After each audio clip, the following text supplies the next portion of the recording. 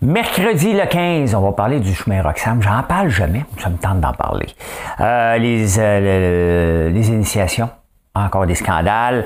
NORAD, c'était pas juste pour le Père Noël, ça, cette affaire-là. Je parle de Coco Béliveau. Oui, Coco Béliveau qui est à Big Brother et qui m'aime pas parce que j'étais un maudit riche à Big Brother. Hein? Ça a sorti, puis à blast contre ça. On va parler de la crypto un peu. Le fromage Velveeta. Qui se souvient de ce fromage-là que je pense que j'ai jamais goûté et que j'ai vu dans ma vie? Je vais vous expliquer pourquoi. Hein? Bon show!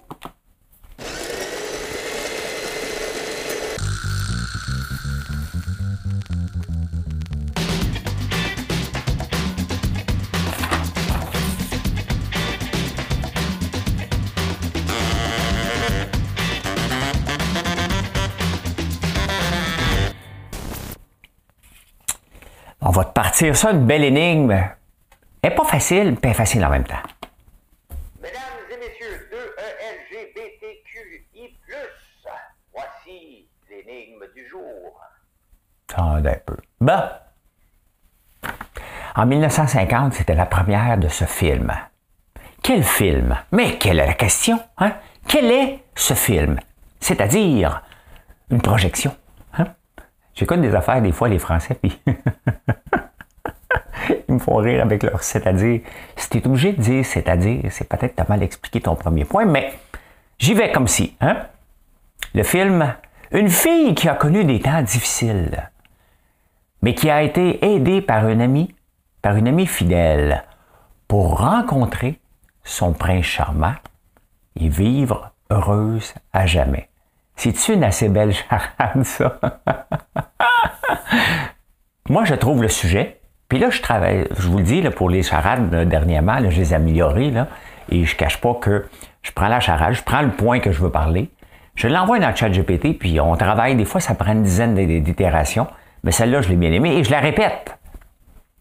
Une fille qui a connu des temps difficiles, mais qui a été aidée par une amie fidèle pour rencontrer son prince charmant et vivre heureuse à jamais. Le 15 février 1950, c'était la première de ce film.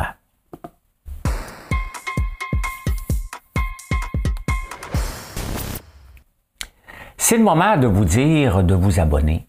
Ça fait une grosse différence. Si vous le partagez en plus de ça sur les réseaux sociaux, c'est encore mieux. Je travaille fort pour ce show-là. Et des fois, je fais des petites erreurs, des petits lapsus. Je viens d'en faire un autre. Et je mélange, là, comme hier, j'ai dit... ou avant-hier, les Espagnols font la sieste, pour ça que les Mexicains sont... Tu sais, Sylvain?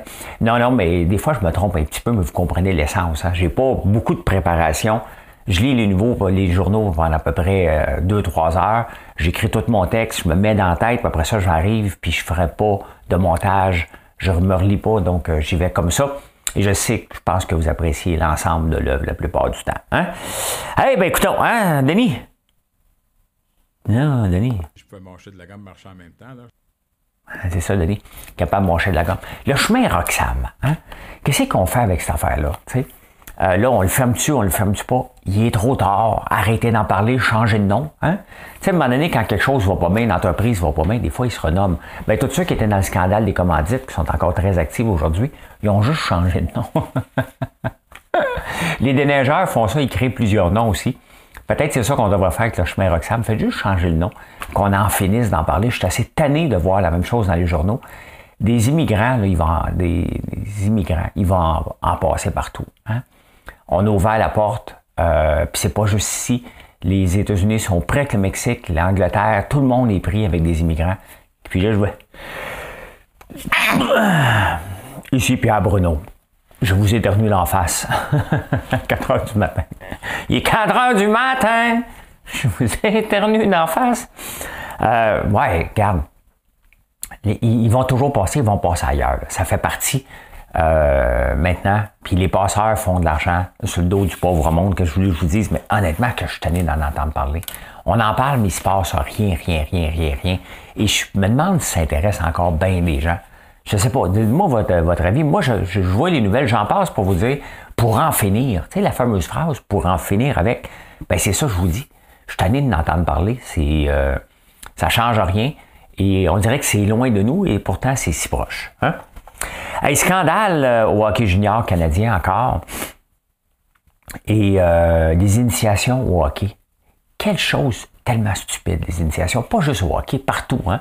Quand mon cousin Bertrand s'est marié, son enterrement de vie garçon, on l'avait attaché sur une tondeuse. Mais, puis là, il lançait de la moutarde, puis une sorte d'affaires. Puis là, ça lui brûlait les yeux. Mais moi, qu'est-ce que je suis allé faire? T'as juste une serviette, j'ai essuyé les yeux. Les autres gars riaient. Tu sais? C'est tellement con. Là. Moi, j'ai jamais compris. J'ai participé parce que, à un moment donné, j'ai dit, OK, bon, c'est beau, là. La moutarde, c'était au moins de la moutarde de Dijon. Au beurre d'érable, il aurait pu se licher babine, là. Mais non, je trouve ça con, complètement con, et ça doit être arrêté, là. Vous lirez les journaux, là, ils en parlent de cas où ce qu'on attache quelqu'un dans la douche, là, puis il faut, avec du tape, puis la seule façon de se détacher, c'est que le tape finit par avoir plus de collant en dessous de l'eau. Complètement con, hein? Hey, NORAD, c'était pas juste le Père Noël, ça? Moi, je connaissais NORAD parce que je suivais le Père Noël avec mes enfants quand j'étais jeune. Je pensais que c'était juste ça. Ben non. Hein, ça sert aussi à trouver des ballons qui flottent. Mais là, je pense que ils ont toujours trouvé. Là, je vais me moucher. Je vais aller me moucher. Je vais revenir parce que ça dérange. Puis je reviens. Là, je reviens. Là, ça ne plus en pas.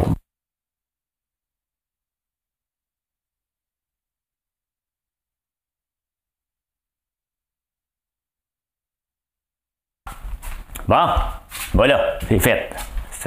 On va arrêter de niaiser là, avec... c'était fatigant, ça, cette affaire-là. Ben oui, le NORAD, je pensais, moi, c'était juste pour le Père Noël. Ben non, il trouve des ballons. J'ai comme l'impression que là, il regarde un petit peu plus qu'est-ce qui se passe, parce qu'il semble en avoir pas mal. Hein? Et la Chine, pourquoi qu'elle fait ça? Hein?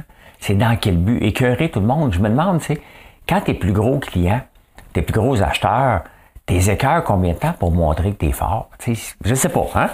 Je sais pas, c'est un drôle de jeu.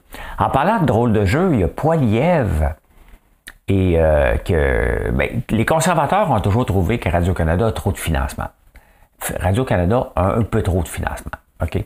C'est vrai. Normalement, on n'entend jamais parler c'est qui la présidente. Elle, on entend parler parce qu'elle avait encouragé ses journalistes à manifester. Et elle varge maintenant sur Poilievre. Elle veut-tu perdre sa job? T'sais? C'est sûr que les libéraux, tant qu'ils sont là, ils vont dire, ouais, fais notre job de bras, ils sont contents. Mais mettons que c'est Poilievre qui rentre, on s'est entendu qu'elle va partir. De toute façon, si c'était Poilievre qui rentrerait, il y aurait des coupures majeures à Radio-Canada, qu'on aime ça ou pas. Ça fait partie du mandat des conservateurs de dire que c'est trop, il y a trop de financement, point. C'est pas que ça va couper, c'est qu'il faut voir les plateaux de différents endroits pour comprendre que c'est un environnement syndiqué. Et il y en a un petit peu plus qu'ailleurs. Je vous dis, je les ai fait les plateaux, là. Donc, voilà. Je pense que, sans penser de coupure, je pense qu'il y a une rationalisation à penser à toutes les places. C'est normal de faire ça. C'est normal de faire ça. Voulez-vous une auto électrique, vous autres? Ben, 58% des gens qui veulent s'acheter une auto veulent s'acheter une auto verte. Puis ils disent, oh, ouais. Tu sais, quand tu dis, fais-moi à la maison, là, vas-y, mettons un designer, vas-y, all-in. Puis là, tu arrives avec des plats, tu fais comme, oh, non, ça coûtait un petit peu plus cher. On va enlever ça, puis finalement, tu peux juste rajouter un coup de peinture. C'est à peu près ça qui arrive aux propriétaires d'auto neuves, ceux qui veulent s'acheter des autos neuves. Ils arrivent chez le concessionnaire, tu fais quoi à soir? M'en va chez Tesla. Vous savez qu'à Hull, non, c'est pas à Hull, c'est ici à Montréal qu'on ne peut pas acheter une auto. Le samedi, hein, tout est fermé. La mafia des autos, hein, tu ne peux pas ouvrir le samedi. Donc, 58% des gens qui veulent une auto, 81% vont finir avec un VUS. Tu passes, tu dis, tu vas voir, on va m'acheter une Tesla. Le lendemain, ton chum de voix, qu'est-ce que tu fais? Tu t'as acheté une Range Rover diesel. C'est à peu près moi l'autre jour, quand je suis venu pour renouveler mon auto. Fait comme, oh play, donc bien cher un char. Et ça me fait pas d'avoir un char à gaz. Fait que les autos électriques, il n'y en avait pas. Fait que j'ai fini par acheter mon char. 80% trouvent que c'est trop cher. Et c'est sûr qu'avec l'inflation qu'il y a, puis le manque de batterie quand même, hein, c'est un fait. Et c'est sûr que les autos électriques sont de plus en plus en demande. Donc, il y a une pression sur le lithium. Donc, voilà. Elle dit que dans le temps, le lithium, c'était pour corriger les dépressions. Tu sais. Bon oui. Pas fou. Ça va au Québec.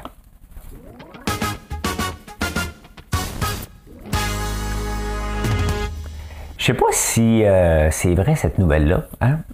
Bon, on a parlé beaucoup des gaz, des gaz. Ici, Pierre Bruno. J'aimerais vous parler de gaz.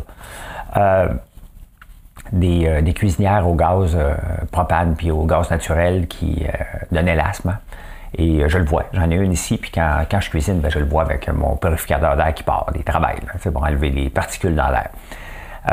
Mais je suis aussi chauffé. Si j'ai une cuisinière, c'est que j'ai un brûleur ici dans la maison au gaz naturel. Donc, quand je l'ai acheté, il y avait ça. J'imagine que ça faisait partie des maisons, des conversions qu'on faisait. Et quand j'ai acheté ma maison d'un Shoppingus, dans l'an 2000, on m'a demandé si je voulais avoir du gaz naturel à l'intérieur. J'ai dit non. Tu sais. Et on est en l'an 2000, 23 ans plus tard. Il y a à peine 20 ans, je ne sais pas quand ça a arrêté, là, que les gouvernements nous incitaient à prendre le gaz naturel, subventionnaient Gaz Métro, hein, subventionnaient les conversions vers le gaz naturel. 2023, maintenant, on apprend que ça émet des particules dans l'air. Et de deux, là, c'est pas sûr que c'est vrai, mais j'en parle quand même, qu'on ne réparerait plus et qu'on n'autoriserait plus les brûleurs au gaz naturel dans les maisons. Je ne sais pas si c'est vrai, mais tu se mets de mettre la hache dans Énergir si c'est le cas, là, tu sais. Mais je pense qu'on va aller là. Mais admettons, on jase, là, tu sais. Mettons qu'ils disent, regarde, on ne peut plus te réparer. Ça te tente-tu, tu vas me payer une nouvelle, tu sais. La personne qui a fait le choix avant, c'est parce qu'elle avait eu une subvention. Tu vas me donner une subvention pour revenir en arrière. Puis on le voit, les gouvernements, des fois, qui sont gérés par les lobbies, puis ça me tape ses nerfs. L'alcool, c'en est un. Hein? Maintenant, on voit un paquet d'études. Tout le monde l'a dit qu'il savait finalement que l'alcool n'était pas bon pour la santé. On le savait là, quand même. Là. Mais de le voir qu'il y avait autant d'études sérieuses qui faisaient un lien directement entre l'alcool et les cancers, ben c'est un peu choquant de voir Éducalcool. Hein? Ils ne parlent pas beaucoup dernièrement Éducalcool, hein? Parce qu'avec leurs 3 verres par jour, là, 5 jours par semaine, là, hey, ça fait juste 1 an de ça qu'ils parlaient de ça. Il faut être effrontant à tabarnouche. Hein?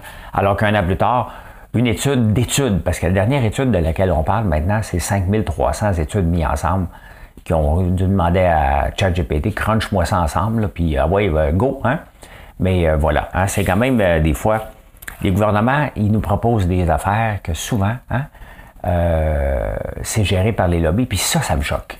Ça me choque parce que, tu sais, on met des gens au pouvoir pour qu'ils prennent des décisions et finalement, ils prennent des décisions pas en notre faveur tout le temps, en faveur des gens qui payent.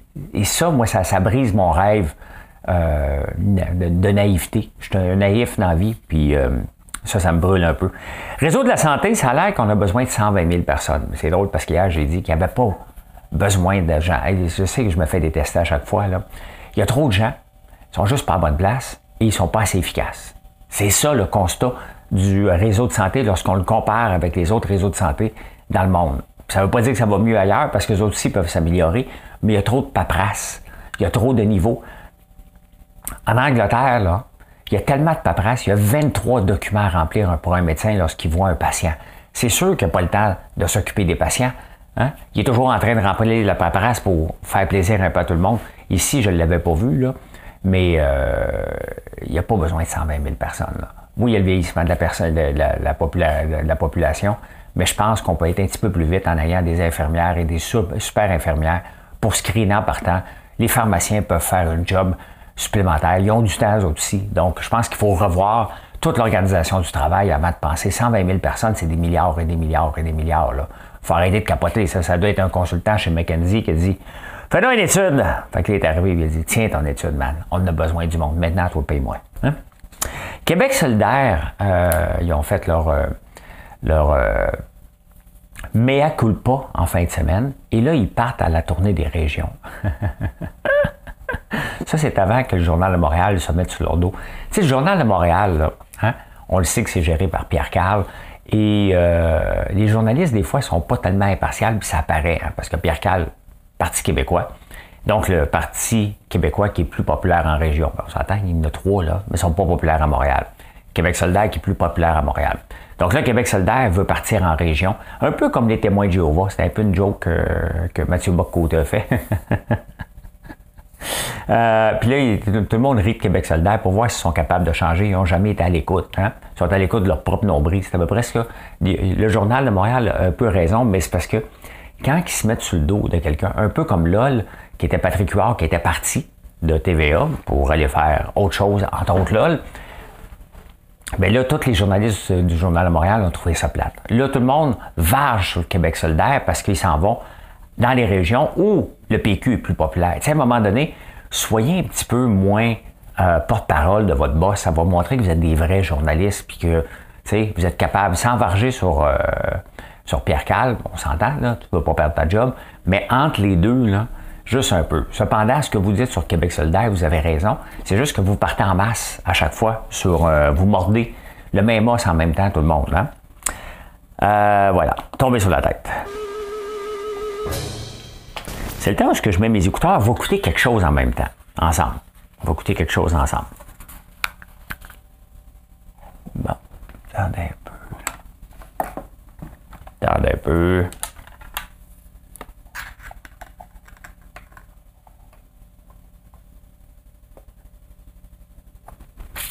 Ben.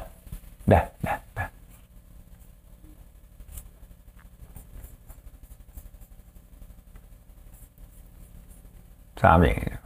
OK. C'était le ton, là. Genre, pendant tout mon secondaire, j'ai pensé, je suis pas belle, je suis vraiment pas belle. J'essayais, tu sais, mais je savais que j'avais pas l'air de... Puis ce gars-là, c'est François Lambert. C'est vrai, C'est François Lambert. c'est vrai. Espèce de con. Fou, hein? Puis il m'a copié sur l'Ice Bucket Challenge. En plus! C'est ça qui arrive, ils t'insultent quand t'es jeune, puis là, ils viennent voler tes... Mais oui, mais c'est Ouais, ça. François Lambert, Parce fais qu'ils du sont sirop, Chris. menacés, c'est Mais oui. Toi, t'es une fan de télé-réalité, non? J'aime vraiment ça, mais j'ai pas été capable d'écouter Big Brother si c'était ça la question, parce que j'ai écouté un épisode, puis j'étais comme pourri. Ah, ça m'intéresse pourquoi? Ah non, ça... Je sais pas si tout le monde sait combien ils ont été payés. Là. Je pense qu'ils sont payés genre 1000$ la journée ou quelque chose de ridicule. Là. Ça fait qu'ils font 7000$ par semaine. Ce qui est bien correct, ils vivent là. Ceci dit, la production OD est excellente. Elle est bien faite. Genre, elle est vraiment bien faite. Puis, ils sont pas payés ça. Puis là, tu vois plein... C'est juste fâchant de regarder plein de gens. Déjà, François, qui est déjà riche, qu'on l'aime déjà pas, qui est payé fucking cher pour être dans une émission mal faite. Comme avez-vous vu les challenges? Et c'est tout croche, là, à un moment donné, ils sont... Tu sais, celles qu'on voit dans la pub sur Internet où ils sont accrochés sur le mur puis ils leur garagent de la vapeur, là, je veux dire... C'est quoi ce défi-là de crise de riche, là? Puis des raisons de se donner de l'argent pour... Puis on va écouter ça, puis tu sais... Pourquoi? C'était tout, même. Ils ont mis Marie-Chantal... Vous voyez comment ça peut vieillir mal, hein? OD qui est bien fait alors qu'OD vient de se faire varloper. On s'entend, c'était tourné pendant la pandémie, j'imagine, pendant que j'étais là ou avant. Après, Big Brother, ça parle de moi, bien entendu. Vous voyez Thomas Levac, comment ce gars-là, c'est un loser. Hein? Comment j'ai aucun respect parce qu'avant qu'il se fasse pogner à faire ses niaiseries, comme les autres, ben regardez, hein, il continue à varger sur moi. Ce que je m'en fous, c'est il n'y a pas de vie. Hein? Et il encourage constamment. Puis on voit Coco Béliveau qui est là en ce moment. Et ben oui, je t'ai payé 1000$ par semaine, je fais de la télé, je fais un show. Hein? Et le petit challenge qu'elle parlait, là, ils ont tous tombé comme des mouches. Et moi, je suis resté très longtemps, pas parce que je suis un riche, parce que je suis une personne qui se tient en forme et qui savait que je m'en allais dans un défi. Et dans toutes les émissions de télévision que je participe, on va vous le dire, rien qu'à vous autres, là, je suis payé comme tout le monde. Hein? Il y a Véronique Cloutier aussi est payé, puis Patrick Huard qui est à l'aise aussi. Quand il fait un show de télé, il est payé. Hein? Puis Guillaume Lepage est payé. Puis MC Gilles est payé. Tout le monde que vous voyez à la télévision, on est payé. Arrêtez de capoter avec Big Brother. Hein? Donc, je sais que maintenant vous le comprenez, mais vous voyez comment ça peut vieillir mal. Aujourd'hui, elle est là. Elle collecte son 1000$ par jour. Et, tu sais, vous voyez comment ça l'avait...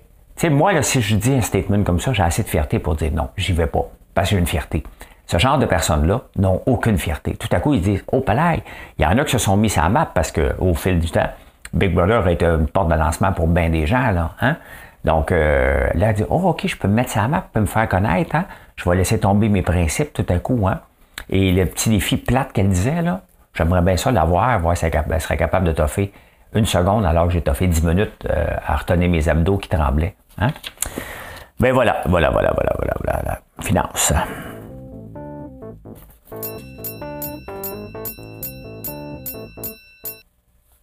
Ah oui, puis le maudit riche, Coco Béliveau, là, il a gagné 92 000 $ pendant qu'il était à Big Brother, parce que je suis resté 92 jours. Tu m'en reparleras, voir si tu restes 92 jours dans la maison. Et de deux, le défi de riche, là, j'en ai gagné le plus que tout le monde là-bas. Maudit riche, hein, qui est venu même voler les défis. Hein? Hey, la crypto!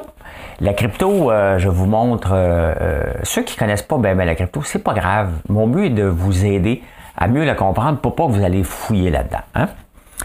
Parce que c'est pas le moment en ce moment de retourner faire un tour en crypto. Regardez ça ici. Mettons qu'on regarde sur un mois. Techniquement, on veut une ligne droite parce que c'est un dollar constant. Hein? Le BUSD que je parle en ce moment, c'est supposé toujours valoir à peu près une pièce. Hein? Donc, c'est avec la valeur, il y en achète, il y en vend pour maintenir une valeur constante. Donc, c'est basé, c'est PEG, comme on dit, sur le dollar américain. Hier, regardez ce qui s'est passé. Il a tombé. Il a tombé jusqu'à 99 cents. C'est pas beaucoup, mais en même temps, c'est énorme. C'est énorme. Ça veut dire que la confiance n'est pas là, mais c'est parce que les autorités aux États-Unis disent non. Parce que ça, c'est Binance qui est le plus gros joueur et là, qui est sous pression. Parce que chaque dollar constant doit être backé, si on veut, avec des vraies données. Et là, ils disent peut-être qu'il n'y a pas toutes les données. Ce qui a fait tomber la plupart des cryptos un peu, c'est qu'ils n'ont pas les ressources pour supporter si tout le monde vendait son BUSD. Donc, encore beaucoup de pression, encore beaucoup de choses à vérifier. C'est pas une fraude ici qu'on parle, c'est juste de dire est-ce que c'est fait selon les règles. Surtout, le gars, il disait qu'il faisait ça selon les règles. Donc, voilà. Hein? Il faut avoir des réserves. C'est toujours ça qui est l'important. Donc, ça fait shaker encore un peu le monde de la crypto. La liquidation de OPAC de Medicago, l'ancien président ou le fondateur de Medicago qui a vendu, qui est ailleurs, il sort dans les journaux aujourd'hui, il dit c'est opaque comme liquidation. C'est une compagnie multinationale qui ouvre des bureaux puis qui enferme. Ça fait partie du lot. C'est sûr que nous autres, à Québec, c'est nous autres. Là, on dit, ouais, mais là, ils ne nous le disent pas vraiment. Une fermeture, quand même, tu le dis que t'arrêtes, OK? T'arrêtes de dépenser, point final. Regardez, je vous l'ai montré là, hier. J'ai le même cas avec Sorrento, puis il va en avoir un paquet d'autres. Là. Toutes les compagnies qui étaient très impliquées à développer des choses pour la COVID qui n'a pas pogné, ça c'est le titre dans lequel je suis, qui a tombé et qui est en faillite. Là. Ils se sont placés sur le Chapter 11, donc mes actions ne valent plus rien. Ça n'a pas levé. On fait des choix d'investisseurs. Et des fois, c'est normal. C'est normal ce qui arrive avec Sorrento. C'est normal ce qui arrive avec Medicago. Puis il y en a un paquet d'autres qu'on ne connaît pas parce que ça se passe dans le monde. Les compagnies n'ont pas toujours à expliquer de long en large. C'est ça aussi, le capitalisme. C'est qu'on ouvre des entreprises, on est fiers, on enferme parce qu'il n'y a plus de modèle d'affaires. C'est pas rentable, puis il faut arrêter. Puis il n'y a pas toujours 1000 explications. Là. C'est comme quand tu te sépares, mettons. Là. On jase. Là. On est le lendemain de Saint-Valentin. Là. Tu as été au restaurant, tu as donné des fleurs, là, tu ne l'aimes plus, tu peux te séparer. Je sais pas s'il y a plus de séparation le 15 février que le 14. Bon, fouillez ça pour demain. Hein? C'est quand qu'il y a le plus de séparation suite à la Saint-Valentin que c'est mal tourné. Ma niaiserie m'a fait oublier ce que je voulais dire. C'est pas grave. C'est ça quand t'es TDAH, à un moment donné, t'as une petite bulle au cerveau, puis finalement, c'était un ballon, fait qu'il a bloqué l'air. On enchaîne. Ottawa qui a annoncé hier un autre financement de 40 millions dans une compagnie qui s'appelle Scale AI, qui est fière de mettre un peu partout, qui a beaucoup de financement. Moi, en partant, là, je vous le dis tout de suite, là, les annonces de financement d'entreprise, pour moi, c'est comme un gros failure. Ça veut dire que ton modèle d'affaires n'a pas toujours fonctionné. Mais dans ce cas ici, on s'entend que c'est nouveau la recherche, l'intelligence artificielle, parce qu'on a vraiment un cas concret, qu'on peut comprendre qu'est-ce que ça fait, qui est ChatGPT. Là, le danger, parce que je suis passé par là dans la reconnaissance de la parole, je suis passé par là dans les premières pages Internet, je suis passé par là dans quelques fois dans ma vie pour vous dire, attention, j'en ai écrit des rapports scientifiques. Okay? Je le sais ce qu'il faut qu'on écrive pour avoir les recherches et développement. et avoir des crédits. Je le sais, je l'ai fait pendant des années. Pendant 11 ans, c'est moi qui l'ai fait. Et tu finis par apprendre les buzzwords pour avoir tes crédits de recherche et développement. Là, le gouvernement qui va annoncer à peu près dans tous les projets qui vont mettre AI. L'intelligence artificielle, là, faites attention, OK? Dans ton code, si tu mets « si la lumière est rouge, fait flasher bleu », c'est pas de l'intelligence artificielle, c'est de la logique. Il faut séparer la logique de l'intelligence artificielle parce que toutes les entreprises vont le mettre, l'intelligence artificielle. On entend parler « oh, le logiciel de caméra, l'intelligence artificielle ». Non, non. On le voit, c'est quoi de l'intelligence artificielle, là? C'est ChatGPT. Tout ce qui est en bas de ça, c'est juste des « si » seulement. Hein? Donc, faites attention. Le gouvernement ne fera pas attention parce qu'il est excité de dire à l'intelligence artificielle parce qu'on s'excite maintenant de vouloir bâtir le futur ChatGPT. Un peu comme on s'excitait d'avoir le futur Facebook, puis le futur Netflix, puis le futur... Tous les grands, on veut tous les copier. Puis en parlant de Netflix, est-ce que Netflix se surestime? Hein? Faut pas être contre. Honnêtement, la compagnie a le droit de faire son système de facturation pour ces gens de la façon qu'ils le veulent. C'est normal. Hein? Faut pas chialer. La façon qu'ils le font, c'est un peu complexe. Il faut faire demander des autorisations quand on se déplace. C'est pas clair encore. Toute la modus operandi de tout ça, puis on va le comprendre lorsqu'on va arriver à l'hôtel avec notre laptop, puis il va dire que tu n'es pas à ton primary location. Il y a déjà plusieurs années, ils ont empêché les gens qui avaient un VPN de se connecter, parce que moi aussi, je faisais ça des fois, je l'écoutais une série qui n'était pas disponible ici. Tu mets un VPN, tu disais, je suis en Espagne, tu peux écouter la série en Espagne, ils l'ont découvert. Donc, eux autres, tu sais, le but, c'est de respecter les droits d'auteur partout et aussi de s'assurer que chaque personne qui écoute paye. On ne peut pas être contre ça. Cependant, est-ce qu'ils se surestiment et ils pensent que le nombre de gens qui vont payer va être plus grand que le nombre de gens qui vont se désabonner? Et le mouvement qui va se passer par la suite, c'est à voir. Moi, je pense que les autres plateformes regardent ça en ce moment et ils vont dire « Go! » Tu sais, t'envoies tout le temps ton gopher, là. Vas-y, vas-y, vas-y. Allez. Hein? Un peu, on le voit à Big Brother, hein? Coco qui a justement envoyé Jimmy peser sur le bouton, ben c'est à peu près ça que les autres font, encouragent. Ah oui, vas-y, vas-y, parce que si ça fonctionne pour Netflix, toutes les autres vont faire ça, là. C'est bien évident. Ils ont besoin d'argent supplémentaire, sont à la course à avoir des meilleurs rendements à bourse, la course à investissement pour avoir le prochain gros show. Donc, c'est un peu normal. Hein? Mais est-ce qu'ils se surestiment? Peut-être. Hein? Êtes-vous un millennial? Pendant des années, on vous a vanté que vous étiez le nouveau bread and butter, puis presque la meilleure chose qui est arrivée dans l'humanité depuis l'invention du pain tranché. Mais là, les millennials ont mal appris à gérer leur argent. 49% des cas d'insolvabilité aux États-Unis proviennent de cette tranche-là. Mais il faut mettre un bémol. C'est facile de faire parler des chiffres seulement d'un seul sens. Il faut comprendre que les millennials, c'est des gens qui ont 40 ans à peu près, qui ont des enfants, qui ont une maison, hein, donc c'est normal que ce soit eux, parce que les boomers, techniquement, ont payé leur maison ou sont sur le bord de la payer. Ils ne viennent pas de s'acheter une nouvelle hypothèque, là. C'est assez rare. Et les plus jeunes n'ont pas commencé à embarquer dans le train. Donc c'est normal un peu, puis je pense que si on faisait cet exercice-là, à chaque fois, qui est le plus susceptible d'être insolvable, ça risque d'être toujours dans la même tranche, probablement des 35-45 ans, à peu près. Hein? Insolite.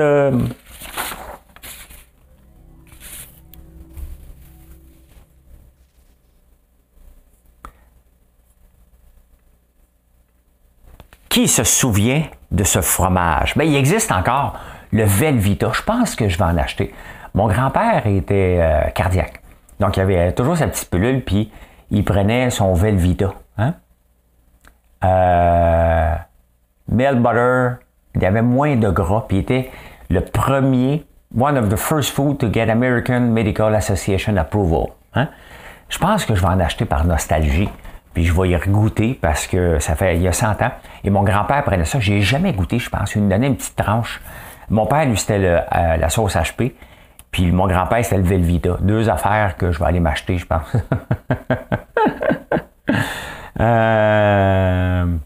Je sais pas, il dit « Can you buy it in Canada anymore? » Yes, OK. Faut que je trouve du... Puis qu'est-ce qu'il dit? Le goût? Artificial food. Oui, c'est ça, c'était pas mal artificiel. Vous voyez, c'était dans le guide alimentaire américain. C'était complètement. Les médecins recommandaient ça un peu. Hein? Jocelyn Coulon, qui est un analyste politique international reconnu, écrit dans la presse peut-on négocier avec Poutine? un an et demi plus tard, là, hein, on se pose-tu vraiment la question? La réponse est non. Arrêtez de poser des questions. On ne négocie pas avec Poutine, point final. Hein? Dans les films d'intelligence artificielle, parce que l'intelligence artificielle, maintenant, on l'utilise, mais dans les films d'intelligence artificielle, il y a une statistique. Hein? La plupart des robots, essayez de vous souvenir des films, là, la plupart des robots, c'est des femmes qui ont l'intelligence artificielle. Et la plupart des scientifiques, quand même assez élevés, là, 116 des 142 scientifiques rapportés dans les films d'intelligence artificielle sont des hommes. Et bien, c'est normal parce qu'il y a seulement 1% des femmes qui sont des directeurs des films d'intelligence artificielle. Ça fait beaucoup de statistiques, hein? J'essaie de vous résumer ça. Il y a un sondage Angus Reid, mesdames. Oui. Le bonheur des femmes vient avec la fertilité. That's it, that's all. OK? Arrêtez de rêver, moi, c'est l'amour, moi, c'est l'argent, moi, c'est les voyages, moi, c'est de lire un bon livre. Non, vous voulez des bébés. C'est pas moi qui le dis, c'est Angus Reid. Hein? Dans le fond, les femmes veulent, en moyenne, 2700 femmes ont été interrogées. La plupart voulaient 2,2 enfants. Ils se pratiquent juste pour 1,9. Donc, le chiffre final est 1,4. Et plus qu'on fait d'enfants, plus les femmes n'arrêtent pas d'en parler. Je veux des bébés, je veux des bébés. Bon, ça n'intéresse pas tout le monde, là. Mais la phrase, elle dit ça en anglais. Le bonheur des femmes vient avec la fertilité. C'est tellement macho. Je sais pas. Puis pourtant, c'est une femme qui a écrit l'article, mais bon, les chiffres parlent. Vous êtes heureuse quand vous avez des bébés. Qu'est-ce que je vous dis, hein? Avez-vous donné une petite carte de soie à vos enfants, à vos petits chiens hier, puis à vos petits chats? 40% des Américains achètent un petit cadeau, une carte, peut-être des biscuits, mais quelque chose à leur animal de compagnie pour la Saint-Valentin. Donc, vous me direz si vous faites partie des statistiques. Hein? Manger du poisson le vendredi, l'Église en Grande-Bretagne, elle travaille fort. Elle travaille très, très fort pour reprendre sa place un peu de dictature. Donc, on va le retrouver, là, dans les affaires à chercher, moi. Manger du poisson. Hein? Manger du poisson, parce que vous savez que le vendredi saint, moi, j'essaie, je ne suis pas croyant, pas en tout, là, mais j'accepte ça. J'accepte ça que le vendredi, je ne mange pas de poisson. Je pense que j'en ai mangé, je ne mange pas de viande. Hein? L'obligation de manger du poisson le vendredi est une pratique de l'Église catholique qui remonte à plusieurs siècles. Avant, là, c'était interdit de manger du poisson, de manger de la viande. Elle a été officiellement instaurée en tant que pratique religieuse lors du Concile de Nicée en 325. Hein? Mais sa forme actuelle a été établie en 1966 par le pape Paul VI. Donc là, ils veulent revenir. Pourquoi? Pour le réchauffement de la planète, tout simplement. Pour avoir une planète plus saine, il dit, ben, manger du poisson, manger de la viande. Ben voilà. Hein? Donc, en même temps, ça nous ramène vers le droit chemin, pêcheurs que nous sommes. Pêcheurs. T'as pas dessus?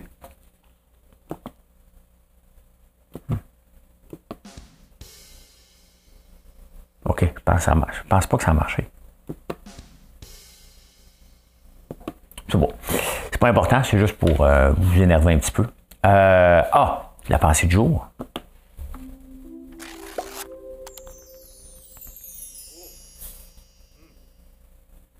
La pensée du jour.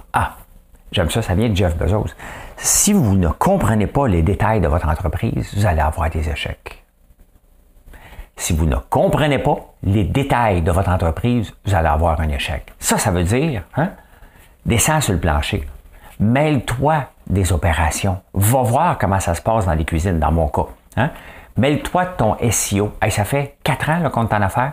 Ça fait 4 ans que j'embauche des gens qui sont supposés être des spécialistes du SEO. Puis, il faut faire ça. Puis là, je regarde. Puis j'ai décidé de m'en mêler parce qu'encore là, j'attends. J'attends tout le temps. Puis là, quelqu'un, ouais, je peux venir. Puis là, moi, de charger 18% de type, tout ça. Puis ça me tape ses nerfs. Ça me tape ses nerfs, les entreprises de marketing qui sont pas capables de dire, regarde, tu me crois pas, là? Hein? Fais ça, donne-moi des nouvelles. Okay? Il n'y en a pas un, parce qu'ils se pensent tous un peu comme Netflix, un peu au-dessus de leurs affaires, parce qu'il y a tout le temps quelqu'un qui est prêt à payer, parce que je suis spécialiste du SEO, ça fait peur. Je m'en suis mêlé et je le vois les impacts de mon travail maintenant. C'est la seule place que je m'en suis pas mêlé. Je connais comment faire les recettes de chocolat, je connais comment faire les gaufres, le popcorn, bien entendu, c'est ma recette. Je m'implique partout. Ça ne veut pas dire qu'après ça, je dois le faire, parce que si je suis en train de tout le faire, Je suis pas en train de faire grandir l'entreprise. Et le rôle d'un entrepreneur, il ne faut jamais l'oublier, c'est aussi un rôle de vendeur d'histoire. Hein? Donc, et maintenant, je m'occupe de mon marketing puis de mes pubs. Je peux comprendre enfin des erreurs qui étaient faites dans le passé, comment je peux les corriger, parce qu'à la fin, moi, je regarde combien ça me coûte, combien ça me rapporte, parce que c'est mon argent qui sort de mes poches autrement. Hein? Donc, si vous ne comprenez pas les détails de votre entreprise, certain, vous allez avoir un échec.